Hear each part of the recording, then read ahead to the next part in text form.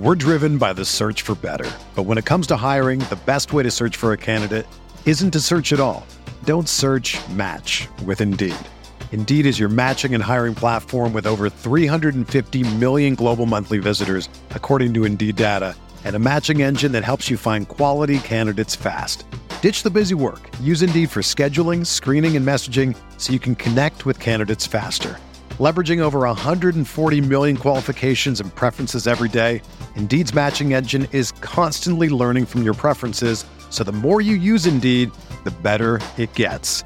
Join more than 3.5 million businesses worldwide that use Indeed to hire great talent fast. And listeners of this show will get a $75 sponsored job credit to get your jobs more visibility at Indeed.com/Blue Wire. Just go to Indeed.com/Blue Wire right now and support our show by saying that you heard about Indeed on this podcast. That's Indeed.com/Blue Wire. Terms and conditions apply. Need to hire? You need Indeed. This podcast episode is brought to you by Coors Light. These days, everything is go, go, go. It's nonstop hustle all the time. Work, friends, family, expect you to be on 24/7. Well, sometimes you just need to reach for a Coors Light because it's made to chill. Coors Light is cold lagered, cold filtered, and cold packaged. It's as crisp and refreshing as the Colorado Rockies. It is literally made to chill. Coors Light is the one I choose when I need to unwind. So when you want to hit reset, reach for the beer that's made to chill. Get Coors Light in the new look delivered straight to your door with Drizzly or Instacart. Celebrate responsibly. Coors Brewing Company, Golden, Colorado. Welcome to the Arsenal Vision post-match podcast. Perez has got the better of it, and he looks to get the better of Schmeichel, and he's done it. It's going to fall here for Alexis Henry,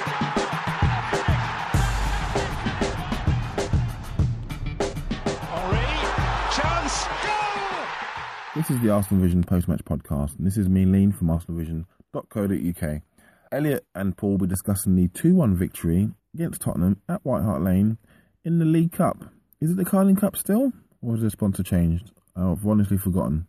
But it doesn't matter, because after back-to-back defeats in Zagreb and Chelsea, it was very important that we got back on track, and we've done just that. Arsenal made many changes to the lineup, as expected, and it paid off. 2 goals from new superstar striker Matteo Flamini has put us through to the next round. That wasn't expected. I didn't expect that to happen. But he took his goals really well. Both goals, especially the second goal.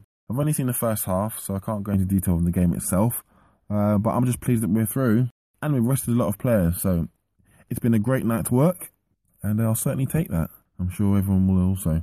So anyway, without further ado, I'm going to hand you over to the guys to discuss the excellent win at White Hart Lane. And I'll be back after the Leicester City game. He points, he shouts, he scores a brace at the lane. It's Matthew Flamini. It doesn't really rhyme, but it's got a good ring to it. My name is Elliot Smith, and this is the Arsenal Vision post-match podcast. You can block me on Twitter at Yankee Gunner, and we're going to be talking about a delightful 2-0 Arsenal victory at White Hart Lane in the Capital One Cup. I am not joined by James. Unfortunately, he has a career now, so midweek's going to be a little tough for him, but manfully, Paul is here. You can follow him on Twitter at Posnan in my pants. Hello, Paul. Hello. How are you? I'm good. I'm excited to have you here to discuss this game, and I want to do something a little different. So we have a WhatsApp conversation that's you, me, James, and Linus, Mean Lean on Twitter, who are the man behind Arsenal Vision. And occasionally it gets pretty heated just because we have different perspectives, which is fine. We're all friends, and that's how a debate works. James and I get into it from time to time, but I took issue with the rotation ahead of the match.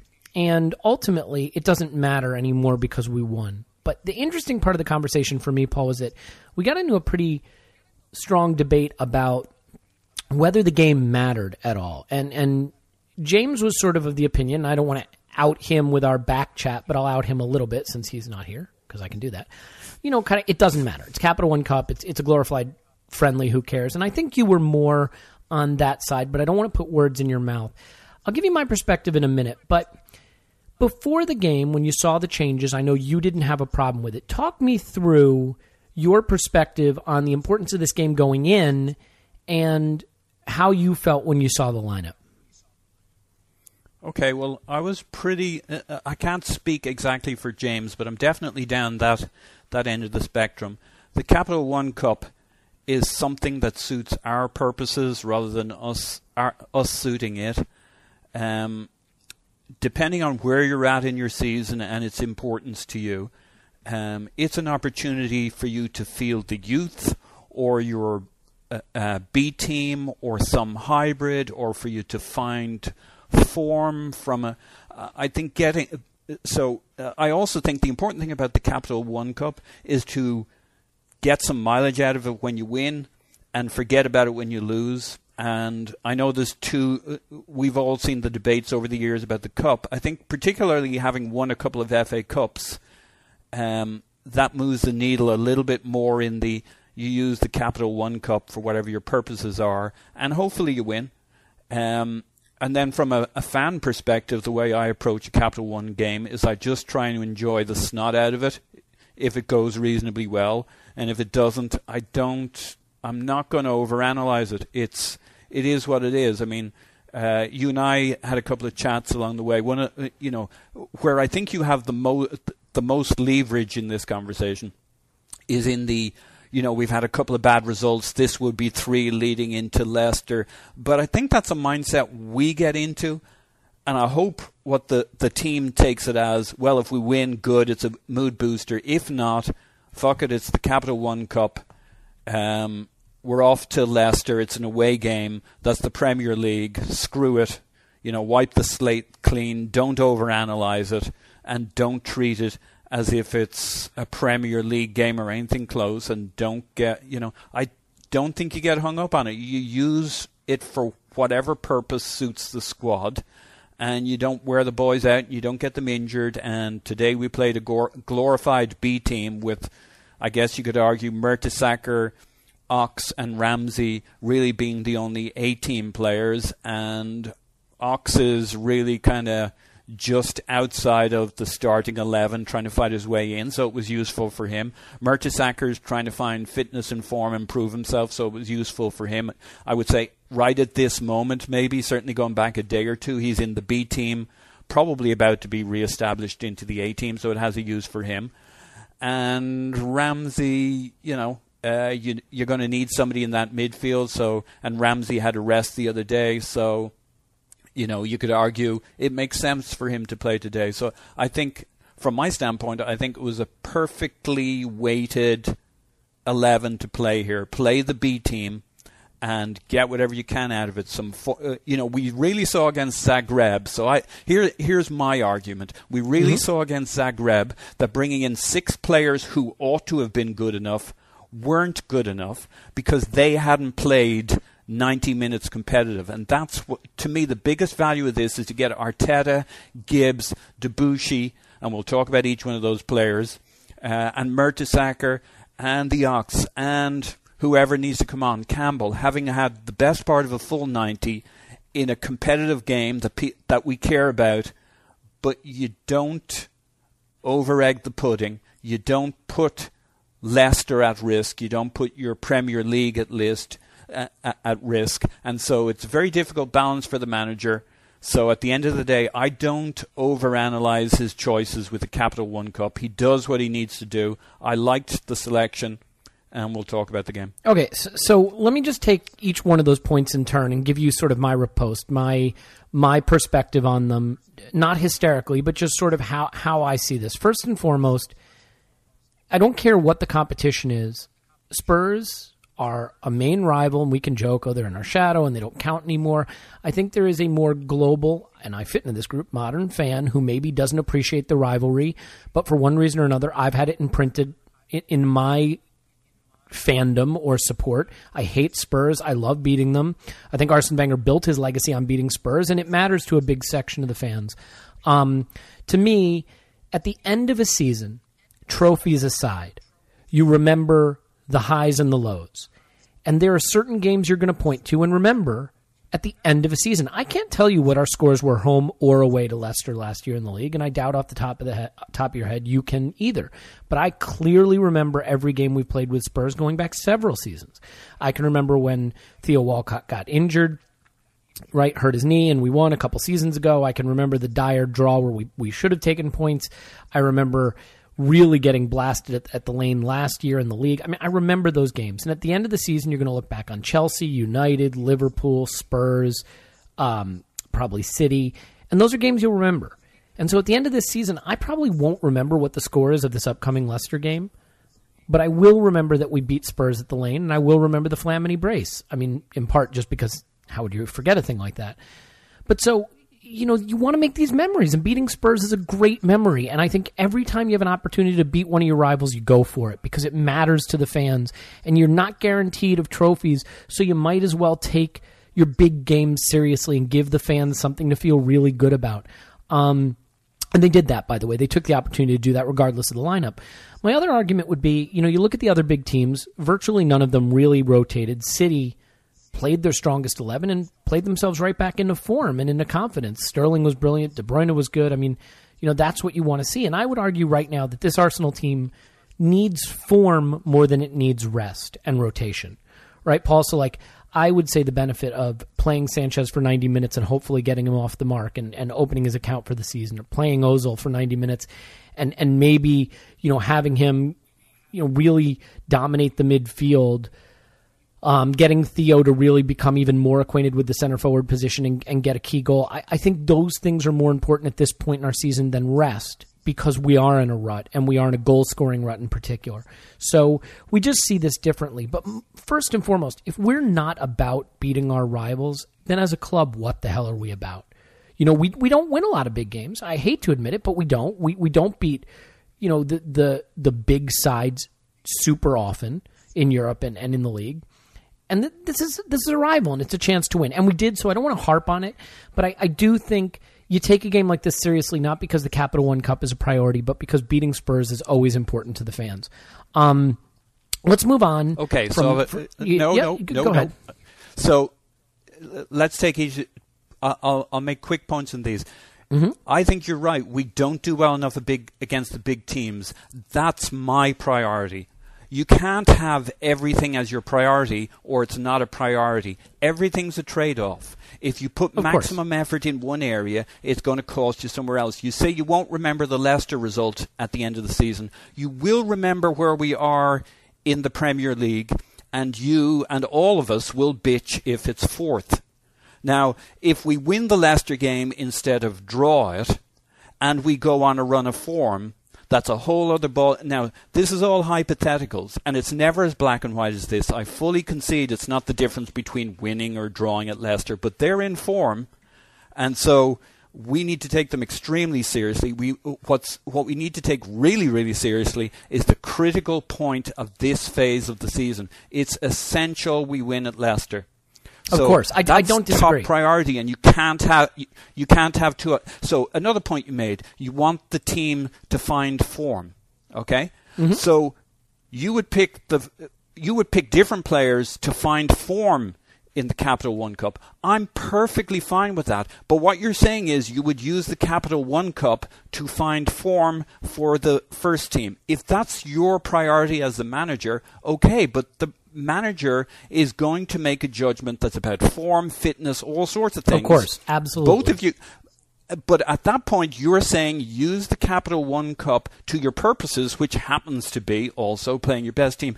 And you say you want to beat Spurs every time. Well, our rivals need to be Spurs and United and Chelsea and City and Liverpool, and we want to beat them in the league, and we want to beat them through the league. So it's not just about Spurs. And on that point, there's something about something like the Capital One Cup that there can be bad mojo, bad karma when you go out and you decide, I'm going to play Spurs and I'm going to send out my A-team and treat it like an A-team game. Yeah, if you lose, it backfires. Yeah. I agree with that, but that's the risk you take whenever you play your best players. If you lose, it has a negative impact. I guess I would just say really quickly. But sometimes you send out the team for whom it means the most to, and you take your lumps and you find... So there's all sorts of factors in there that don't mean it's a simple answer every time of you play your first team. And Oh, while I don't think you do it. By respect the your way, points, I don't think you do it every time. I mean, if this was, Giggle, Carlisle, of course I'd have a different perspective. My feelings are informed. Sure. My opinion here is informed by two critical factors. One, who the opponent was, and two, the fact that, look, if we had gotten off to the start of the season gangbusters and we were undefeated in the league and really in form, and the manager said, hey, I know it's a North London derby, but the fact is our league campaign's going great, we're in red-hot form, and I'm not taking a risk here, I might have a different opinion. But I think the combination of the opponent and the surely that makes your point. We didn't start off the league like gangbusters, so our league game on Saturday is hypercritical. It is, but I guess my point is partly that we have different opinions of what the best way to be up for that game is. I think I lean more towards believing the best way to prepare for Leicester would have been getting Theo another shot at center forward and getting Sanchez off the mark, and maybe Sanchez's problem is he's played too much. Look, this is all reading tea leaves at some level. I just think. Yeah. Go ahead. I think they're important tea leaves, though. And let's take that point. We both agree the important thing is to find the right way to be up for Leicester, right? I think that is, but the difference is, Paul, there is an important difference. We might disagree about the methods, and at the end of the day, I put my hands up and say, I don't know all the goings-on within the team. This is one of those games. I might criticize, I criticize the manager for Zagreb. I wouldn't dream of criticizing him for the Capital One Cup, because I don't know all of these softer issues about where we're at in form and personalities and the squad and the longer thing. I am 100% convinced that his priority will be to have us in the best shape for the league, and from that standpoint, I don't really care who the team is. I will take the game and our team, and as the Capital One Cup, anything can literally happen in football, and certainly in the Capital One Cup. When I saw this team, I didn't think we weren't going to win.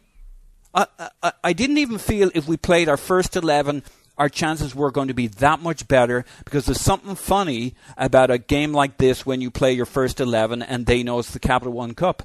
I'm thinking if these guys get a bit of cohesion going, the missing cohesion, our B team is almost as good as our A team in theory on paper. They mightn't be right now because we're worried about people like Debussy, but in theory he's as good as Bellerin almost. We're worried about Gibbs, and in theory, no, he is. I mean, whatever in your theory, personal opinion. In practice, I don't think so. Yeah, in theory, but in practice, it's time it was true in practice, and this is how you do it. You give the guys a game. You don't write them off. You've got 60 games in the season. Ox has to be good. Debussy has to be good. Gibbs has to be good. Chambers has to come up to snuff.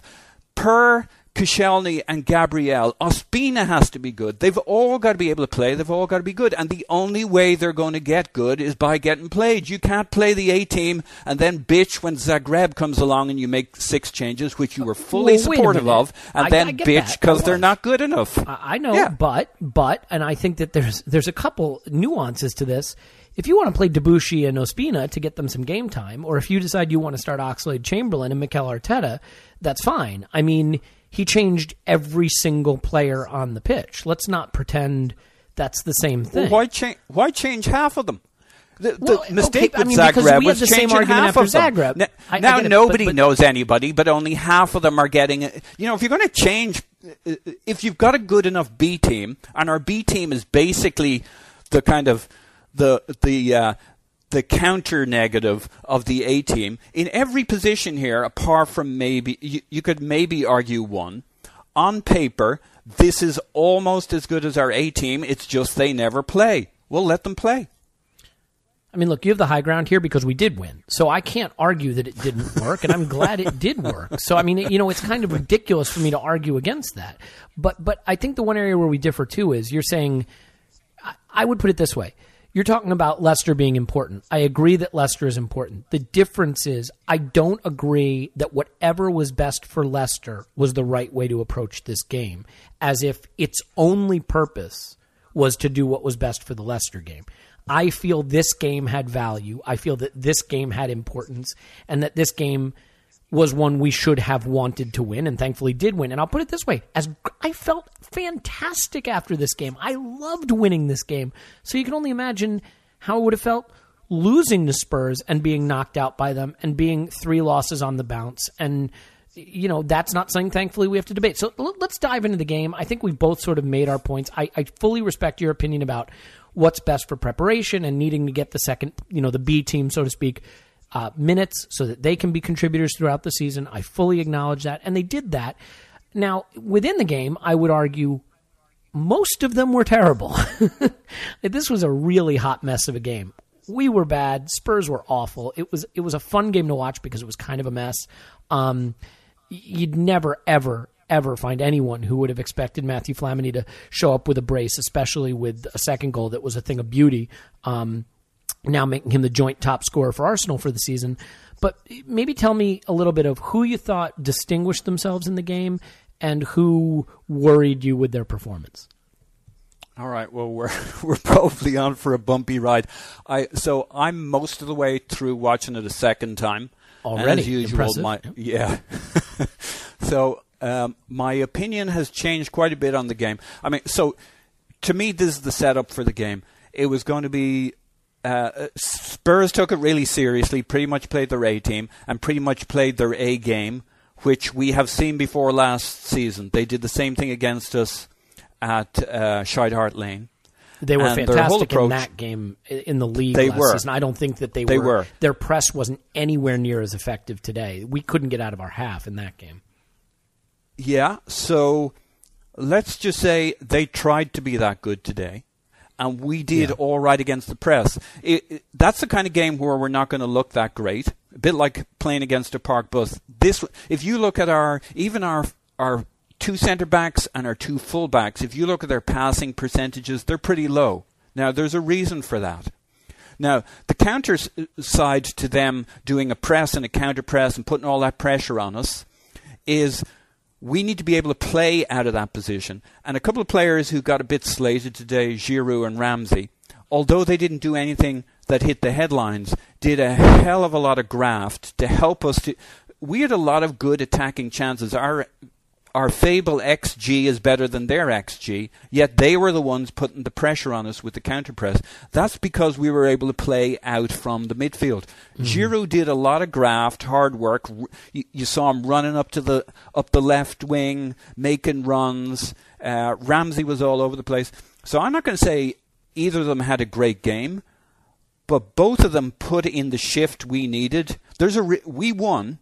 What's more, we looked like we should have won. Our XGs even said we should have won. Yeah, I mean, apart from a 25-minute period in the beginning of the second half, I thought it was even to us being better. And then they had a little period where they kind of took control of the game. But other than that, I agree with you. Yeah. And part of the benefit to us, what's the upside? Why don't we press and counter-press? Because at some stage they're going to run out of steam, usually around 70 minutes.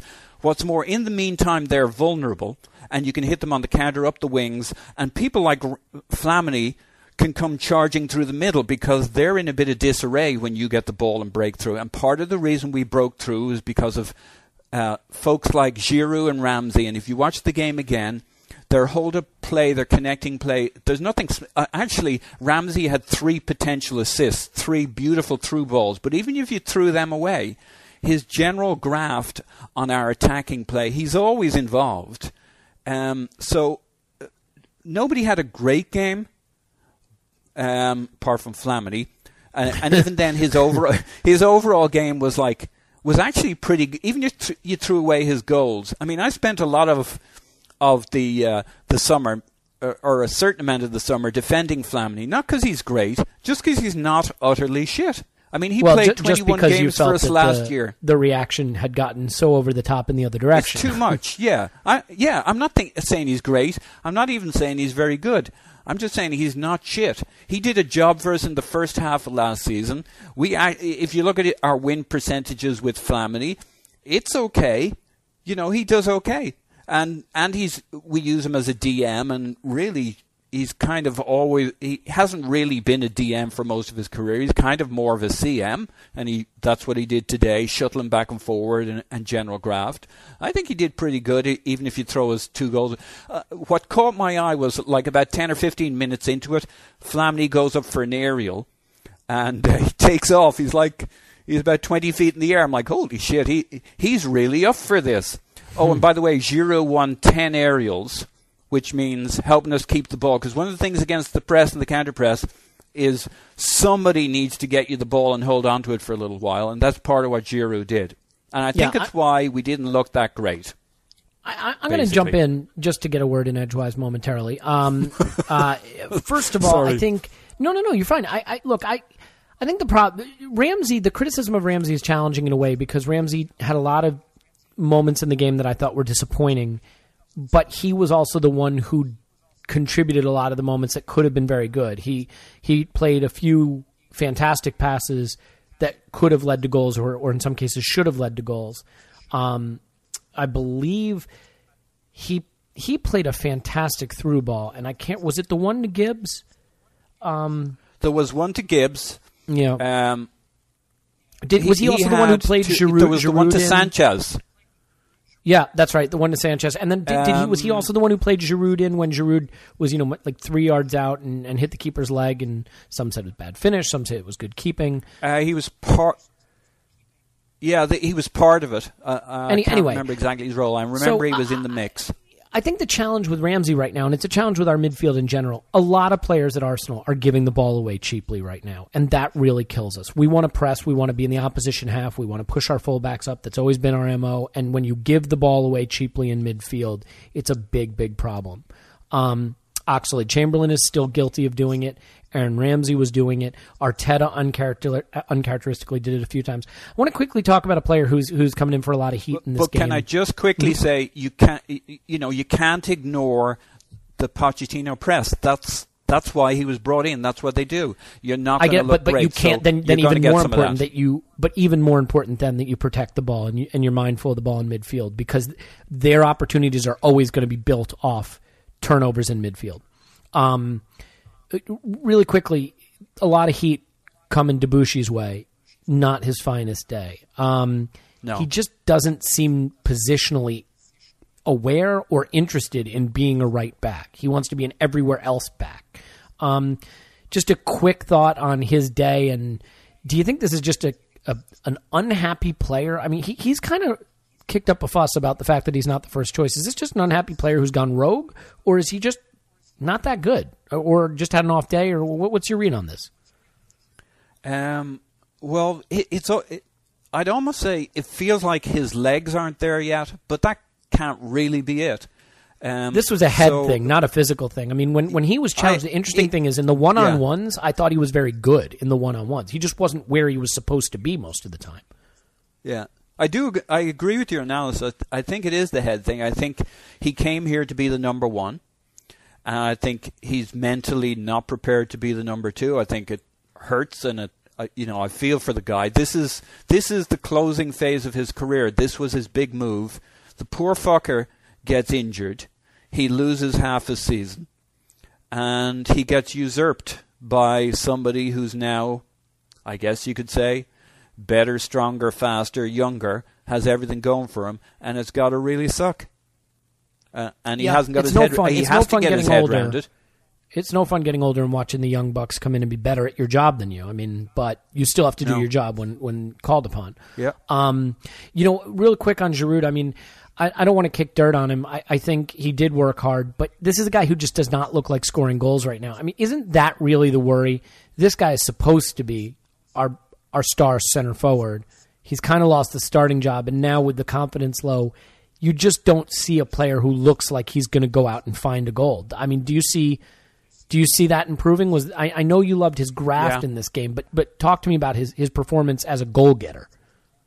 No, I think that's right, and it's got to be so frustrating for him because the one or two opportunities he had were very Giroud type opportunities, and if he only had a yard of pace more than he has, he would have been ahead of his defender. But he's always getting caught. He's always getting closed down. It's got to be so bloody frustrating for him when he can't buy a goal right now. But, yeah, I mean, from a pure striker standpoint, it was a very disappointing game. That's why I kind of... We won. We deserved to win. There were a lot of players instrumental in that, and Giroud and Ramsey didn't have their best games by any means, but that's why I kind of go to that side of it. Just because Giroud didn't have his best game doesn't mean it can't work for us. Today it worked for us, but yeah, I from a striker standpoint, I mean, he's struggling, and he doesn't look like he's going to score himself. Yeah, it's unfortunate. I mean, there were bright... I'll also... Sorry, I just want to quickly, before I forget, not only did we win the aerials, we looked pretty solid on set pieces and at the back in general, and having him and Mertesacker make a big deal. So, you know, he can work and did work for our performance today, especially defensively, because we were going to be under a lot of pressure. You know what I think some of this is like, Paul?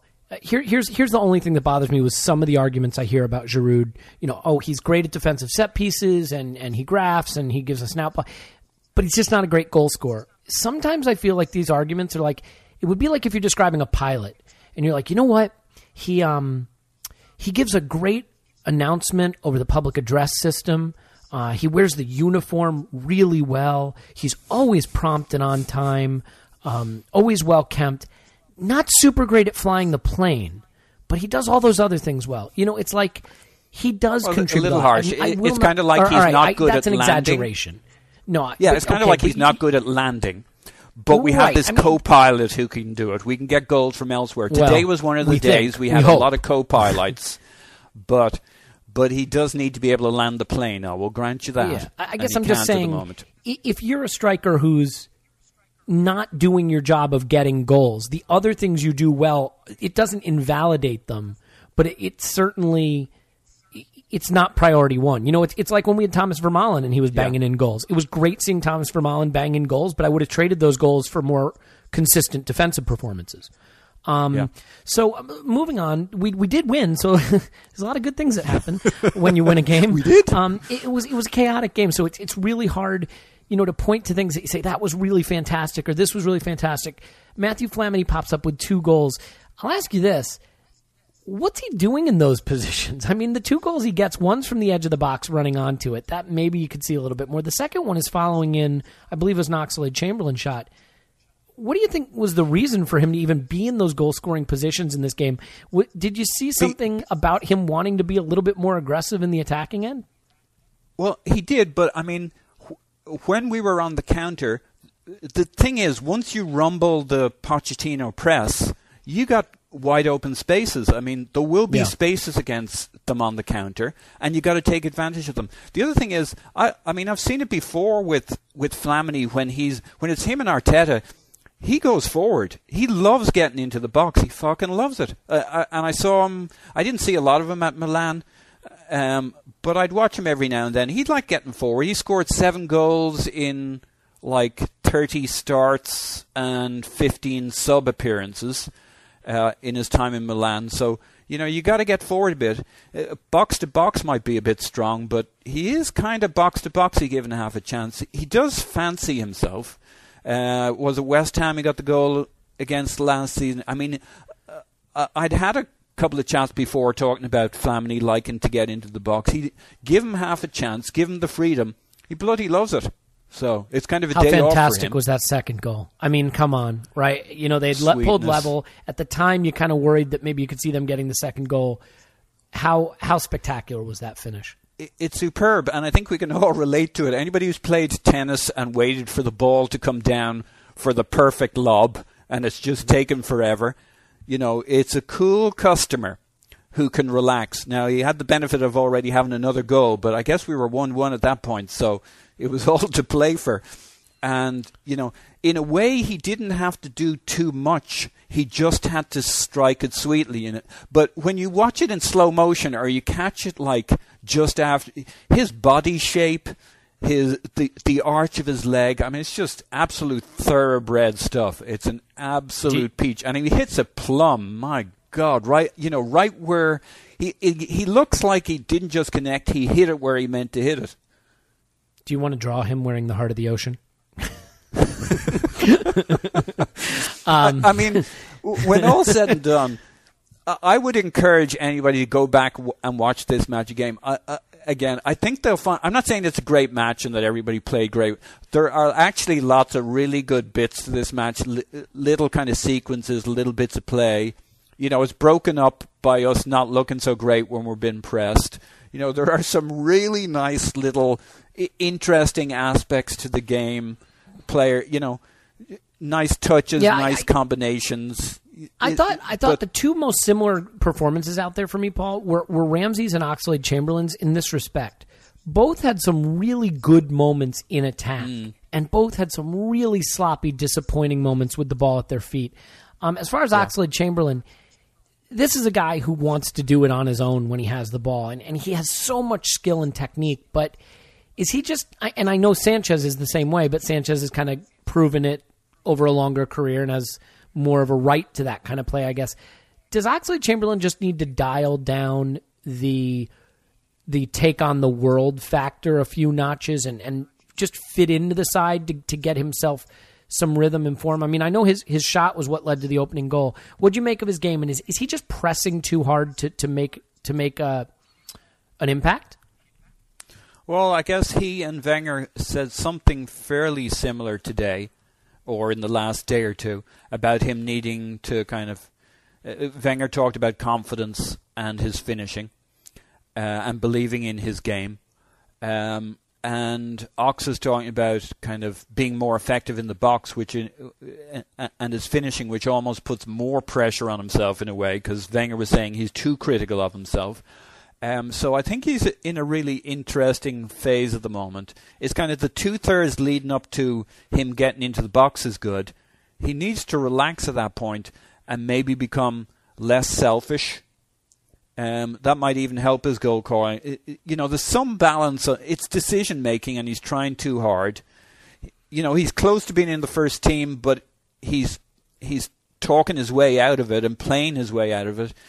These are very difficult times for a player to, should I shoot? Should I be more generous? It's one of those things that until it fits into position, talking doesn't do it.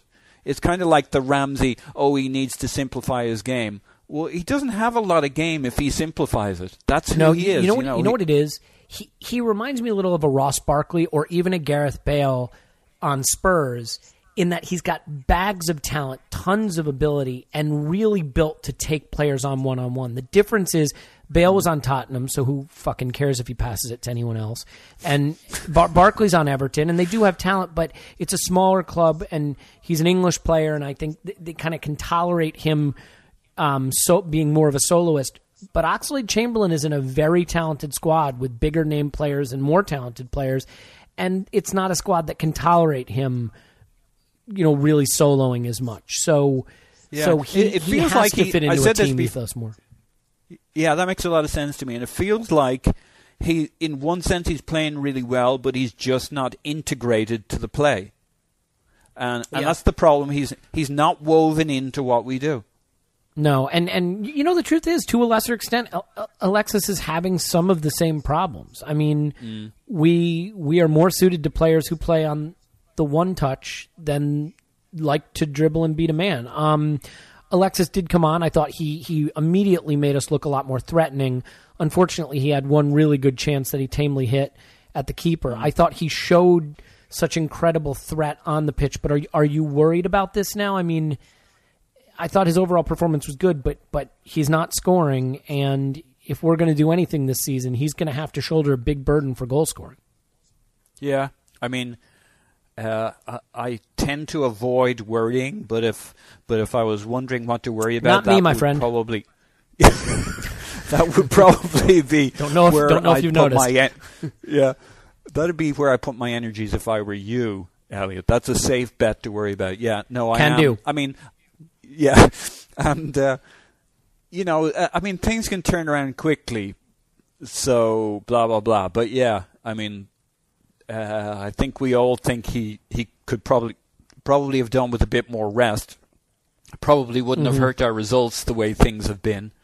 The other way to give him a rest is to just play him on the right for a bit, and when you get a chance, play him a bit more through the middle and stuff. And if the guy has the energy and it's just he's mentally tired, give him a change is as good as a rest. So, we don't have to play him on the left the whole time. Well, my opinion. I don't think he should be on the left at all, but that's a discussion for another day. I want to start to wrap up.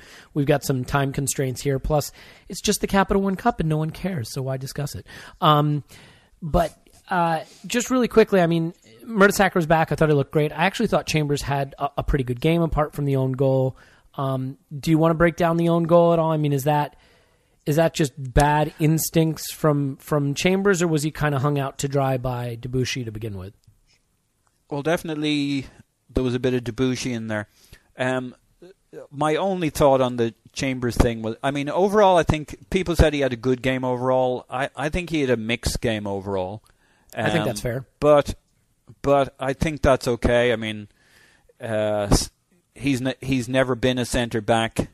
That's his nominated position. It's all new. I think a lot of his problems playing out from the back is that he tries to play out like a fullback does, and playing your passes directly up the pitch works as a fullback into safer areas. Gets kicked into touch if it all goes wrong most of the time.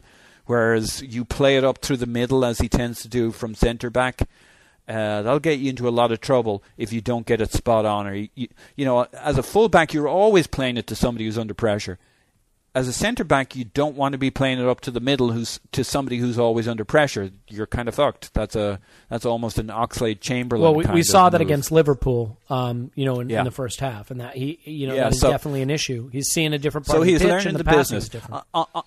On the goal, the only thing I think is, because we've seen those kinds of situations before, what do other centre-backs do? The problem was he was just fully extended to the point where he really didn't have any control at that point. Makes me think that when it's that far of a reach, you just let it go, but it's hard to let a ball go across the 6-yard box. So I have a lot of sympathy for the guy. I don't know what the right thing to do is. That was obviously the wrong thing to do. I don't know that he knew how deep he was, how close to the end line he was. I think if he realized how close he was to the end line, he might have let it go, because that's a ball the keeper's always going to be favored for.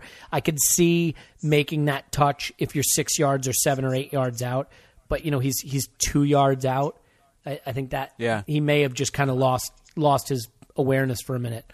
And it was how deep he was. It was also how extended he was, where he was kind of basically at full stretch reach, and he had no control at that point. He was just sticking a leg out, and his ability to stick it out a little bit more because he realized he was slightly short. There was no more to give. He was absolutely at full stretch at that point.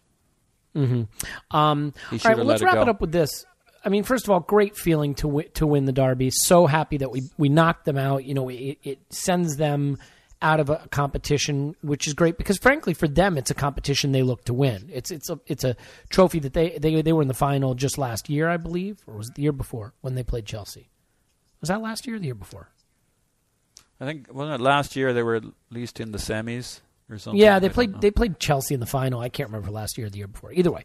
Moral of the story is it just feels great. I'm glad we did it. But now looking ahead to Leicester, just quickly, were there any performances today that you think will change the manager's opinion going into Leicester?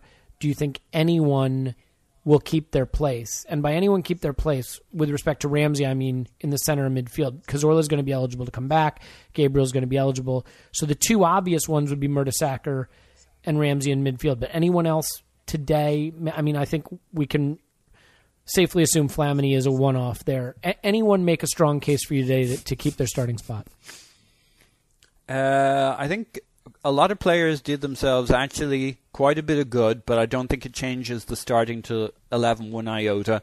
What happens with Coquelin will shuffle that deck. If he's fit, great. If not, then the performances today will matter because the manager has to decide, is Arteta up to snuff? He'll probably say yes. And then who partners with him? So he'll have some decisions to make. I don't know what the answers are. As do you think the energy of Do you think the energy of Flamini's performance today might lead the manager, assuming Coughlin can't play, to choose Flamini over Arteta? No. Okay. I think Arteta's always the man. As long as he's got enough in his legs, and that's the decision that the manager has to. But he's kind of bet on Arteta now. I think Arteta, I thought, was pretty good today. Not great. I think he showed enough, and hopefully we'll have a good attacking performance against Leicester. And I haven't actually watched much of them this season, so I don't know what kind of... I won't give a prediction based on their setup and the way they play, because I haven't paid them enough attention to do that. So I think Coquelin's the big decision. I think they have Riyad Mahrez, if I remember correctly, who's been one of the highlights of the season. Fast, dribbly, goals, tricky. So he can spend the day in Koscielny's pocket. Anyway, let's leave it there. How's that sound to you? That was a good spirited debate for a Capital One Cup midweek game. Lively. Good. I loved it. High passions with the Capital One Cup. We missed James and his measured and intelligent approach and his more articulate, erudite approach to the podcast, but this will have to do. In the meantime, you can follow Paul on Twitter at Posin in My Pants. Paul, as always, it's a pleasure. Likewise, and I think if I proved anything, I may not think the competition is very important, but I think the games based on who the 11 are on the field, I enjoy the snot out of them, and I think they're important. So I think that's something we can all agree on. Watching Arsenal is the highlight of my every week, so that's why I like it when we go for it, because I like watching. In any event, we'd really appreciate it if you'd leave the podcast a review somewhere so we know if we're doing a good job. And if we're not doing a good job, we'll keep doing it the same way, and you keep leaving us bad reviews, and then we'll all be happy. In the meantime, my name's Elliot Smith. You can block me on Twitter at Yankee Gunner. We'll be back after the Leicester game. Until then, North London is red.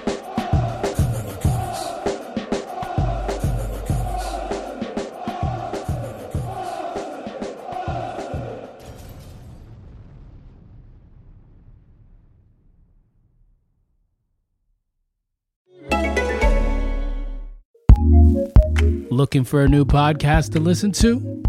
Here's what we love, courtesy of Acast Recommends. What's going on, everybody? This is Mac Wilds, 1/3 of the almighty Guys Next Door. And if you're listening to this, we want you to be a neighbor. Now, I know you guys are probably thinking, like, what do these guys talk about? What is that? Well, listen, we talk about everything under the sun. We talk about everything that it means to be a young millennial man in today's society, whether it's finance, the type of condoms that you use, or how to deal with love issues or lack of emotion. We talk about everything, and we go there, guys. We go there. We really, really have a lot of fun. So if you guys would love to, we would love you to come on over, come mosey on down, right past Sesame Street. We want you guys to come kick it with us. Come get some sugar. We are the Guys Next Door. Peace. Acast recommends.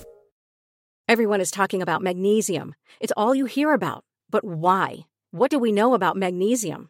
Well, magnesium is the #1 mineral that 75% of Americans are deficient in. If you are a woman over 35, magnesium will help you rediscover balance, energy, and vitality. Magnesium supports more than 300 enzymatic reactions in your body, including those involved in hormonal balance. From functional medicine doctors to mental well-being and female hormone experts, we all know that magnesium is the one mineral to improve all aspects of well-being and health. But which one? Magnesium Breakthrough from Bioptimizers, the trusted choice recommended by leading experts with 7 best-absorbed forms of magnesium to ensure your body receives the support it needs for overall well-being. Go to bioptimizers.com/balance today and use code BALANCE10 for 10% off. Support your journey to wellness at bioptimizers.com/balance. Magnesium Breakthrough from Bioptimizers, your foundation to optimal health and vitality.